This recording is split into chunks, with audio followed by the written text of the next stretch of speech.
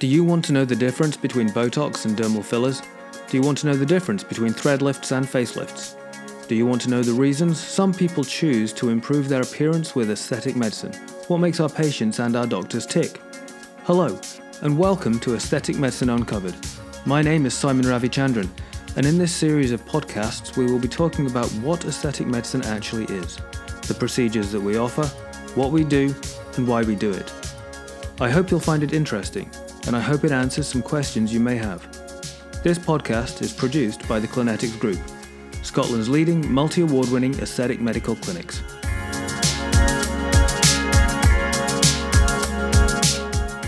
Hi, and welcome to Aesthetic Medicine Uncovered. I'm Dr. Simon Ravichandran. Today I'm joined by dentist Dr. Paula Mann and therapist Erin Anderson. Today we're going to be talking about lip fillers. So I'm going to start off by just discussing our overall approach and ideas about lip fillers, what they are and what we can do with them, and touch on the patient expectations, what our patients really want to get from lip fillers, and whether or not what their ideas and impressions are generally feasible, or whether they're based more on media sort of imagery that they see, the Love Island and the magazines, giving these ideas that maybe aren't exactly the right ones or the appropriate ones. So let's start off with Erin. So Erin, we're one of our senior therapists here at the clinic. You're now our training manager for the therapists and the medical staff. So Erin keeps me in check and makes sure I'm doing what I'm supposed to be doing.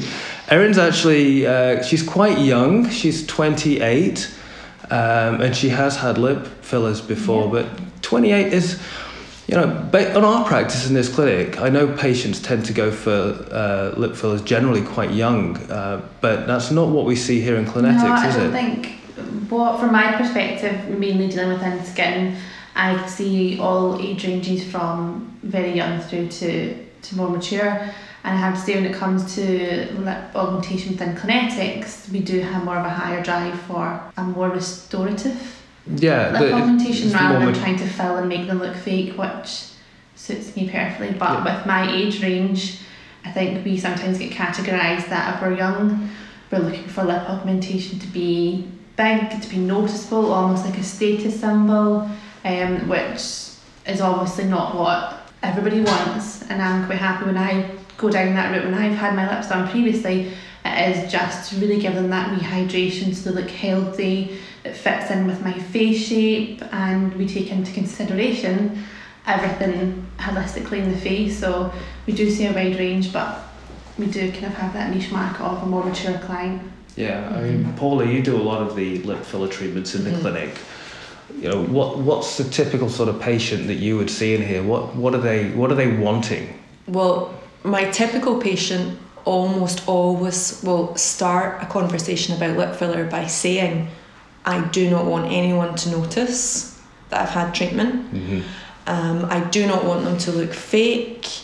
I do not want them to be turned out. I don't want them to look like they look in the media. So they're already asking for what Erin had said, that the natural restorative is what they're requesting. So our demographic is mostly going to be female patients with sometimes fine lines around the mouth, which they notice their lipstick bleeding into or their makeup sitting in. And over the years they've lost some volume, so they don't enjoy wearing makeup anymore. Yeah, it's more of a restorative or regenerative treatment to bring the lips back to a more youthful appearance, and not so much, in our practice at least, a sort of augmentation process to make the lips look artificially inflated and larger.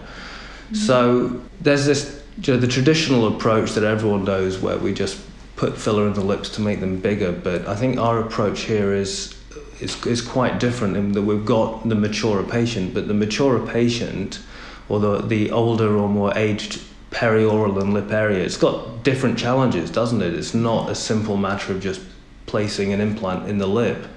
Yeah, I mean, people tend to look in the mirror and they'll focus in on just the lips, but we discuss with our patients that they have to appreciate that there's other changes within that area that could and should be addressed, which will give them a much better outcome. So broadly speaking, the skin changes, the tissues underneath change, even right down as deep as the bone, and that causes other lines and shadows and supporting issues around the mouth. And by treating the mouth and the lips on their own, you're not always going to resolve all of the problems. So the treatment planning stage is really important for us, so the patient appreciates what has changed over the years and then what can be corrected and rejuvenated. Yeah.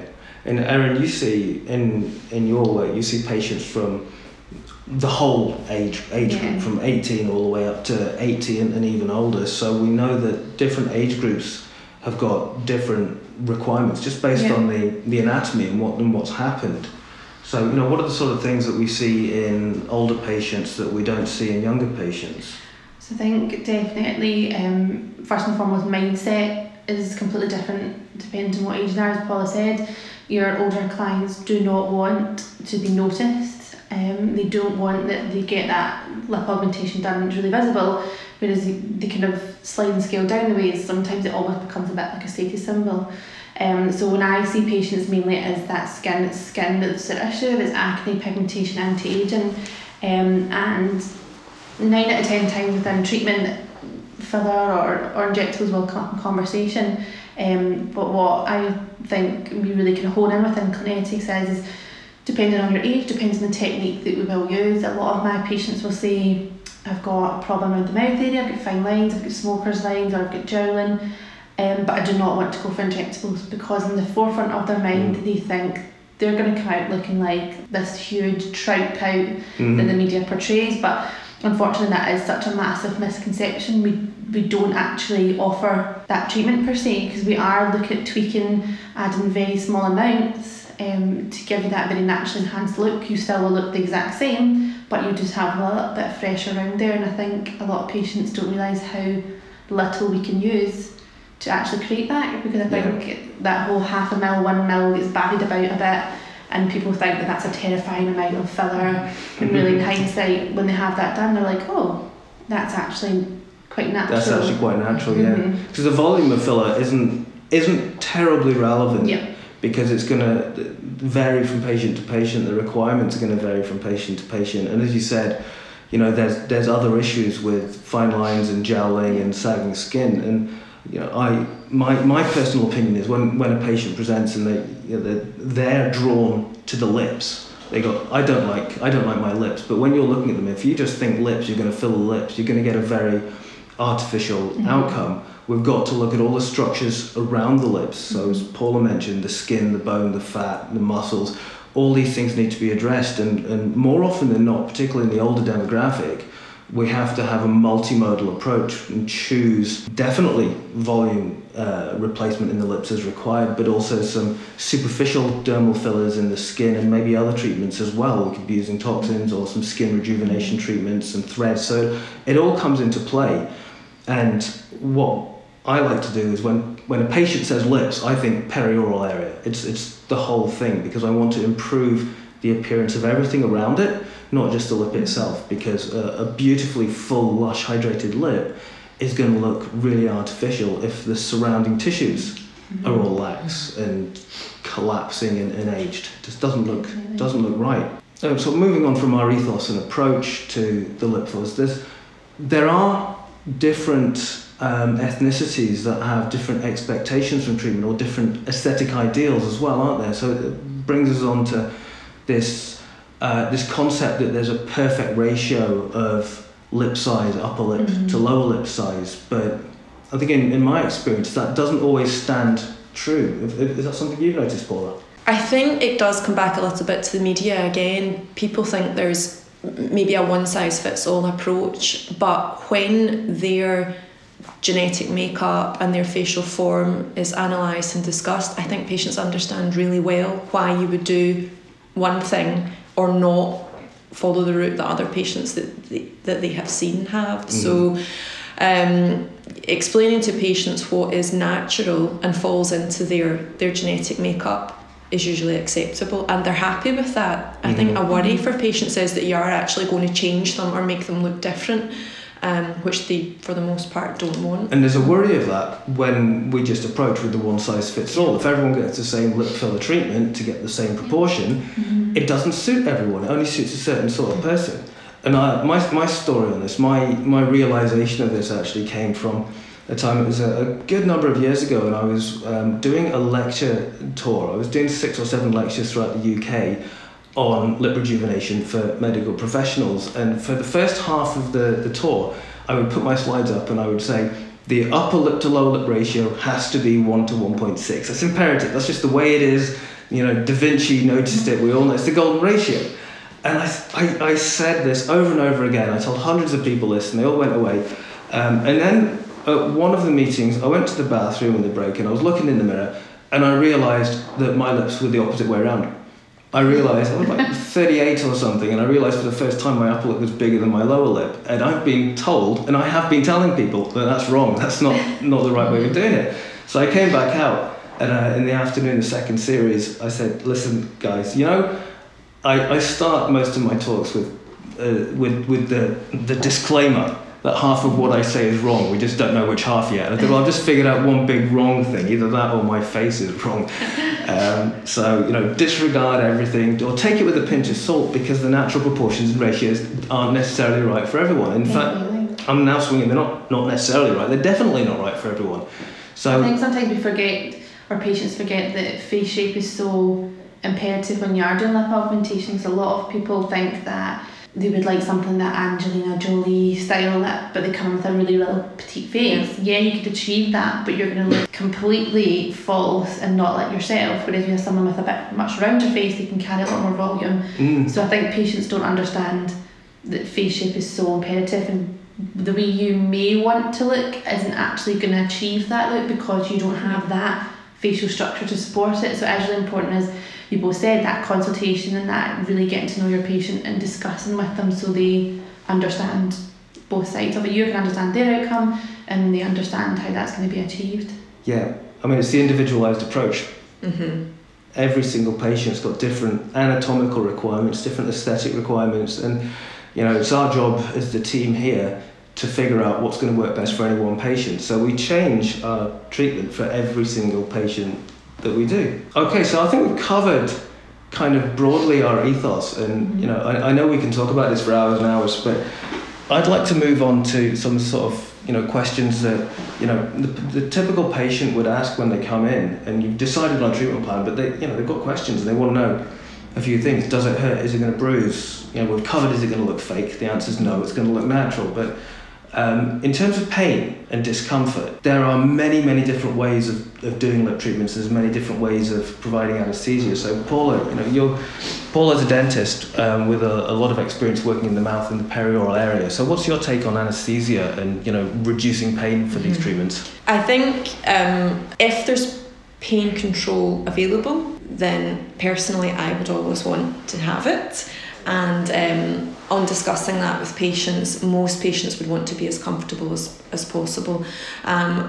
There's 2 ways that we can make the lip area more comfortable. One is using a topical anaesthetic, and one is using injectable anaesthetic like you would get at the dentist if you were getting a filling done or something like that. So topical anaesthetics, the cream. So this is what a lot of people just call the numbing cream. Yep, the numbing cream. And I think it's fair to say that patients have this, they have this knowledge, and a lot of patients ask me directly, you know, will this be uncomfortable? Is there something more you can do than the numbing cream? Because either somebody told them it was uncomfortable, or they've had the experience before and they thought it was uncomfortable. So in the clinic, I find, in fact, it's almost 100% patients want more profound anaesthesia, so they want to be more numb than just the numbing cream will give them. It's not unusual. Most lip filler patients, whether they're naive new patients or if they've been somewhere else, if they're new, they'll know someone else who's had a treatment, and it's not unusual for them to describe their friends or associates' experience as being really painful. That, oh, it was agony, but it's worth it. Well, you know, I think, well, we can do that, but without the agony bit. Yeah. It really doesn't have to be painful. So the fillers do have anaesthetics in them. Most modern fillers have a small amount of anaesthetic in it, and that's been clinically proven to reduce the discomfort to an extent. And we know that numbing cream can then reduce the discomfort even further. But we prefer to use an infiltration anaesthetic. So it's some injections which themselves are painless because we can numb up the lining of the gum with a gel. And that means the whole process is almost completely painless. So any patients who have been treated by me with these sorts of procedures will know that I ask for a pain score, and I've been doing this for a decade, and I've logged pain scores for every treatment. And I can say that your average pain score for a lip filler treatment with infiltration anesthesia is about 1.5. It's about 1.5 out of 10, where 1 is no pain at all and 10 is the worst pain imaginable. The vast majority of our cases are done under this, so I've got limited experience with the cream. But with the creams, the pain score is a little bit higher, and I've done 1 or 2 treatments without any anaesthesia at all for patients who really didn't want it, and they're describing 4 and 5 out of 10 pain, which for me is unacceptable for an aesthetic procedure. If we don't need to suffer, there's absolutely no need. I think the other really important thing about your patient being very comfortable is that as a practitioner, you're happy and you're more comfortable. The patient can appreciate that you can take your time, you're not in a rush. If they are comfortable and relaxed, they're not moving about in the chair, so you feel less concerned that there might be any outcomes that are changed because the patient moves or jumps. So everybody's happy, and the feedback is really nice, particularly when you've had patients who've had just a topical cream. They're really astounded at how comfortable it is, and it's easy to get on with your day. After half an hour or so, it's easy to go on with your day. It's really interesting that point that patients contrast the experience with previous experience, and that gives us a really good benchmark to know that we're doing well, we're doing good for our patients. What about the bruising and swelling? Now, I've been reading a little bit recently, some articles have been written by non-medically trained non-medically trained people who are doing these dermal filler treatments. And it's apparently a popular belief that bruising is normal, inevitable for several days. Swelling is normal and inevitable, and some people are saying that lumps are there and you should expect to have to massage it yourself when you get home. So I completely disagree with that. Erin, you've had a lip filler treatment. I'm assuming it was with Clinetics. It was. Could you talk through your experience of what happened after the treatment? Yeah, so as Paula already mentioned, I was completely numbed, so I didn't feel anything at all. The most you feel when you're having a lip treatment is slight pressure, because you can imagine, obviously, with the treatment you're doing, straight afterwards you usually feel almost like Daffy Duck, because you can't speak, just the same way you go for Can I just say here that you felt, not you look, didn't you look feel. like Daffy Duck. No. The same way if you were to go for a filler at the dentist, you feel like your mouth is like rubber because you can't feel anything. And how long did that last for? And that lasts for a maximum about half an hour. You start to feel it start to tingle away, and then you have that sensation back. So that's probably the first bit that puts people a bit anxious. But as soon as you've had that done, you realise that goes really quickly. From having lip treatments done and from working within the clinic, I can see both sides of it. Whereas the patient straight afterwards feels they look quite swollen, they look quite, but in actual fact when you take yourself back and there's someone looking at that, you don't look in any way, shape or form swollen or large. It's just that perspective you have in your own head. But it's one of those things, it really settles in over time. So straight away when I have my lips done, I can be a little bit fuller than what I would be looking to have done as a treatment, and then within about a week's time everything settles in and you get that really natural shape. Touch wood, I've never had any severe swelling, any bruising, and I think that's really down to the technique that you guys use, and it is very much monitored, and we are really good that we do those follow-ups. We like to keep in touch with our patients, and our patients know that if there's any questions they have, they come straight back. So within Clinetics especially, it's the only place I've had my lip filler done. It's a really seamless understandable and easy process. So we've just talked about the lip filler treatment that you had and how you experienced it. We touched on, you touched there briefly on aftercare as well. Yeah. And that's really important to us. We're providing medical treatments that have a degree of risk. It's a very low degree of risk, but that's one of the reasons we definitely need to have some sort of aftercare and some sort of follow-up. So instructions and advice is given, but we also... It's a nice point, it's a very low risk in the right hands. It's a very low Obviously, risk. with medical practitioners, this is something that you have studied for years and it comes naturally to you, and you know how the full anatomy of the face is. Whereas in other hands, obviously that's when we see a lot of complications. So I just wanted to put that in there, that in the right hands, the risks are... Yeah. So it's all about research and knowing who your practitioner is. Yeah, if the person doing the treatment is technically skilled and has the knowledge of the underlying anatomy and the knowledge of the products and how they work, and has an understanding of pharmacology and immunology, how the body might react to the products, then you've got a good basis on which to understand exactly what's happening when you see the patient afterwards. So if there is any sort of problem or any swelling or any bruising or something else, we should be able to look at it and identify, what's going on and reassure the person who's had the treatment that this is normal and it's fine, provide any medication, any painkillers or steroids if there's any issues.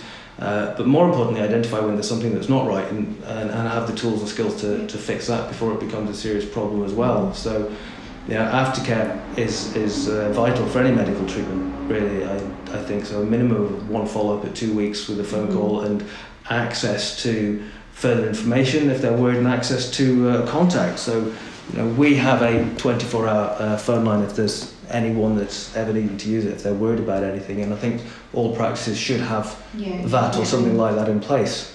Paula, you wanted to talk a little bit about the aftercare instructions that we give our patients, or what the patients who've had the lip treatments should be looking out for when they get home.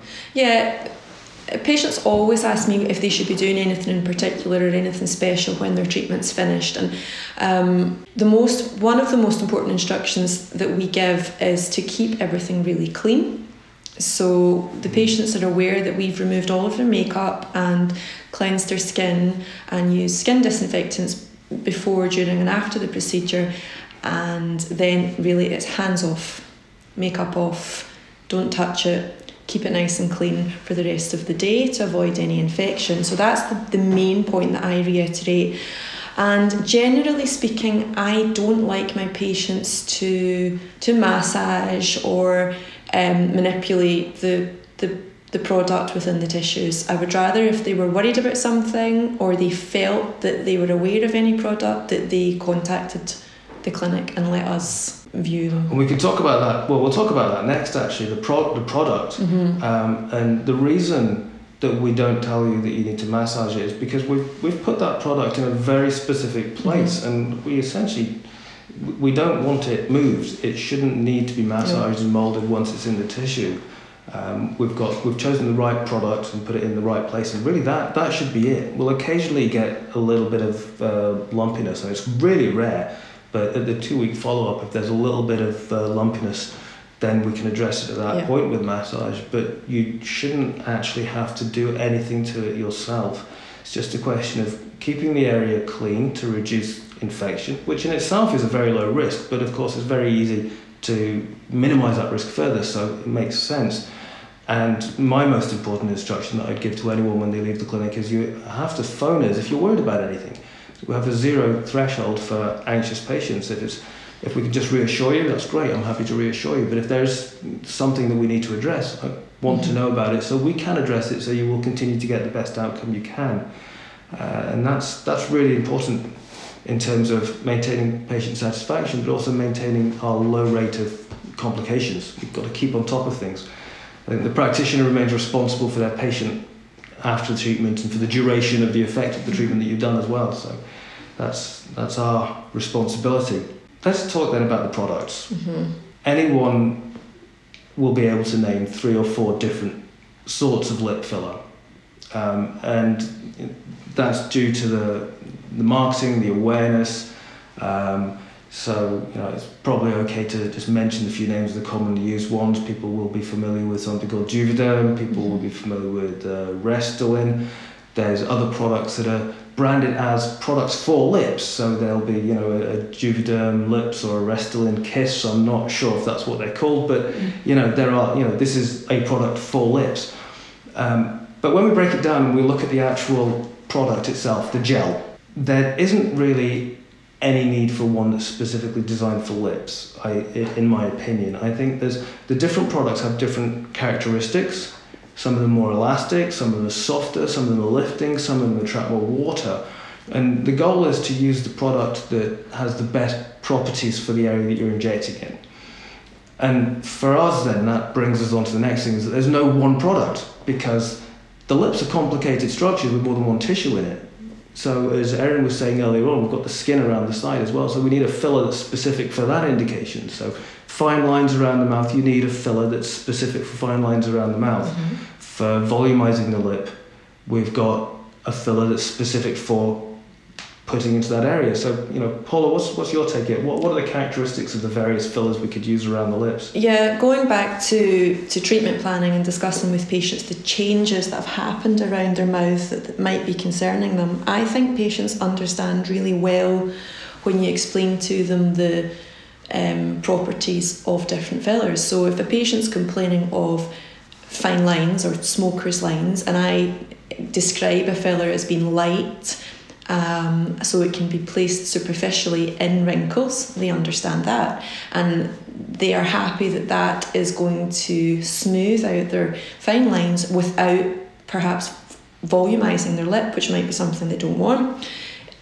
For lip volumization, a really important point for me is to discuss with patients that the right filler in the right place will give them a really natural result. So using a filler to volumize the lips or replace volume in the lips, using a lifting filler that's nice and elastic and moves with the patient when they're talking, placed in what the patient sees as their red lip, so the area that, for example, females would put lipstick, will give them a really natural result. And that is away from the border of the lip or away from the skin around the lip, where we would use that lighter filler, and it gives them a really nice result. So different fillers with different properties. Fillers, different properties in different tissue layers, and patients understand that. They understand that the feel of the fillers, the thickness of the fillers, the movement of the fillers in particular tissues. It makes sense. So once we understand the difference between the different products, and we understand the anatomy of the aging, we can start to build that treatment journey, that treatment plan. So we can say to our patient, well, there's 4 different issues that we should be addressing to give you a natural outcome for your lips. Here are 2 of them that we can address with filler A and filler B. And then, the 3rd and 4th thing we might need to address with something to improve collagen stimulation in the skin, for example, or maybe some toxin to relax muscles. So we can create a holistic treatment plan based on all the products and all the techniques that we've got.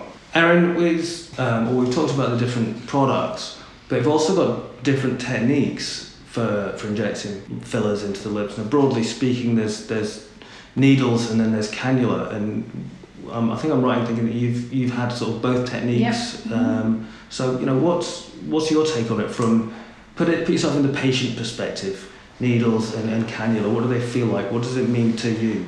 So really, I think you can kind of categorise them in 2 kind of different outcomes. With your cannula, you have one insertion point, which means that you just have the corners of the mouth and they travel through and create volume in the lip from that one area.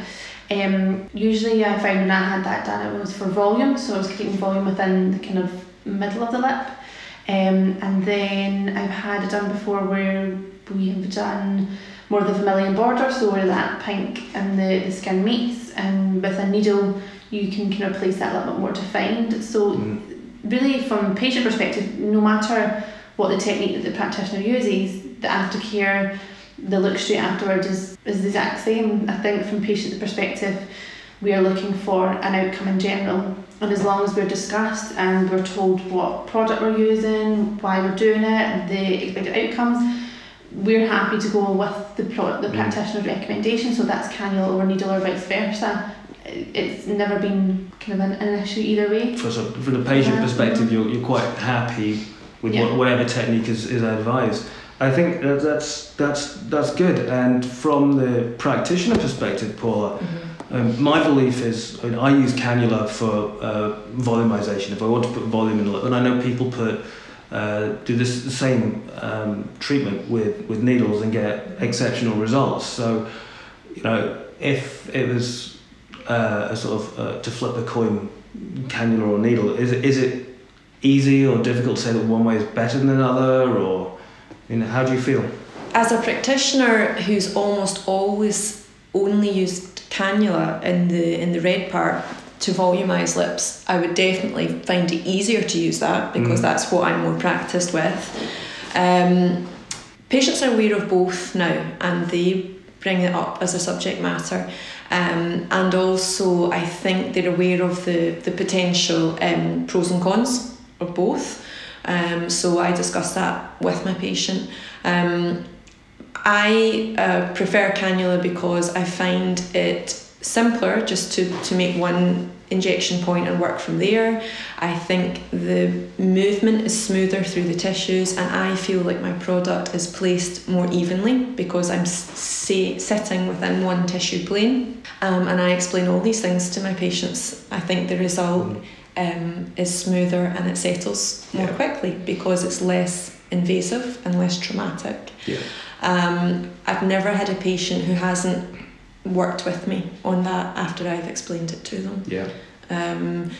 I haven't done a lip volumization injection with a needle in a very long time, but my preference is because of the increase in potential complications. I'd rather not. That's why I started using the cannula in the lips as well. I probably did that about 6 or 7 years ago, and in terms of getting filler into the lip for volumization, I've not used a needle since then. I think the idea was that the risk is lower. The risk of significant bruising is lower with a cannula because it's a blunt instrument.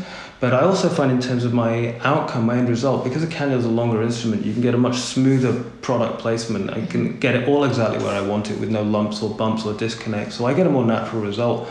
That being said, I've got some very well-respected and highly regarded colleagues who don't use cannula and still get phenomenal results. So there's definitely an element of the practitioner having a certain skill set.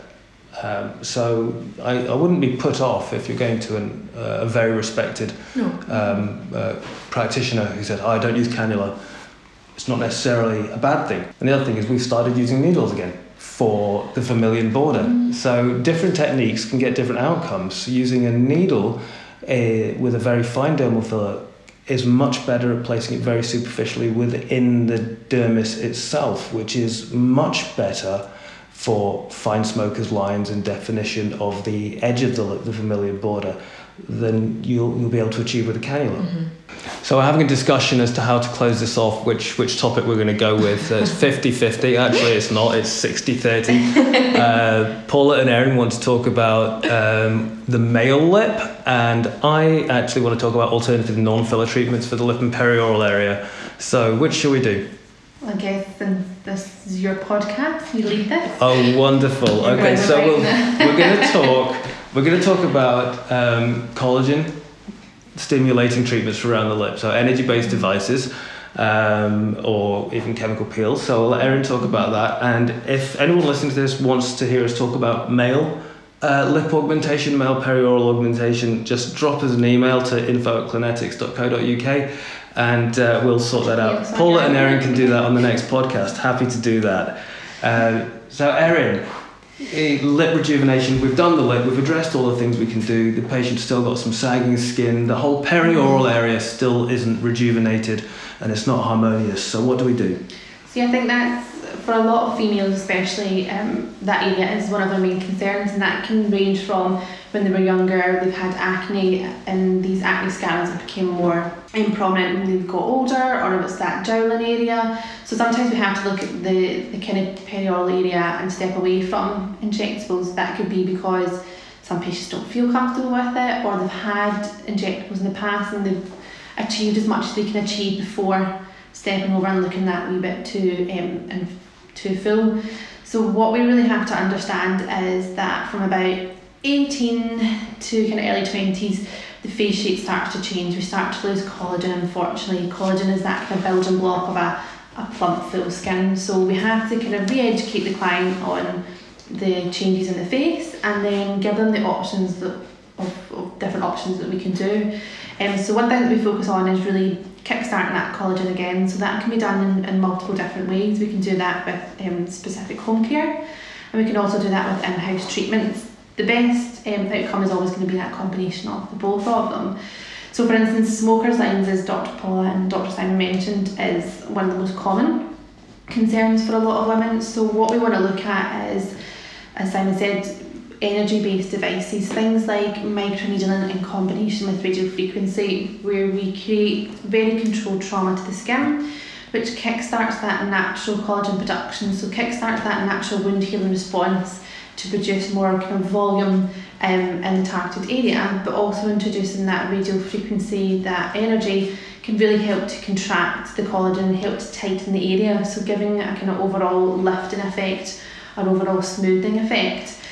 To combine it or to compare it to injectable treatments is that you're going to have a much more progressive natural result. It's not going to be where we place volume into the lab and get quite an instant result. We are working with the body's natural system, so we are going to take a little bit longer. But even as standalone, they can give really, really enhanced results, but also in combination with your fillers can give you that kind of whole round holistic effect as well.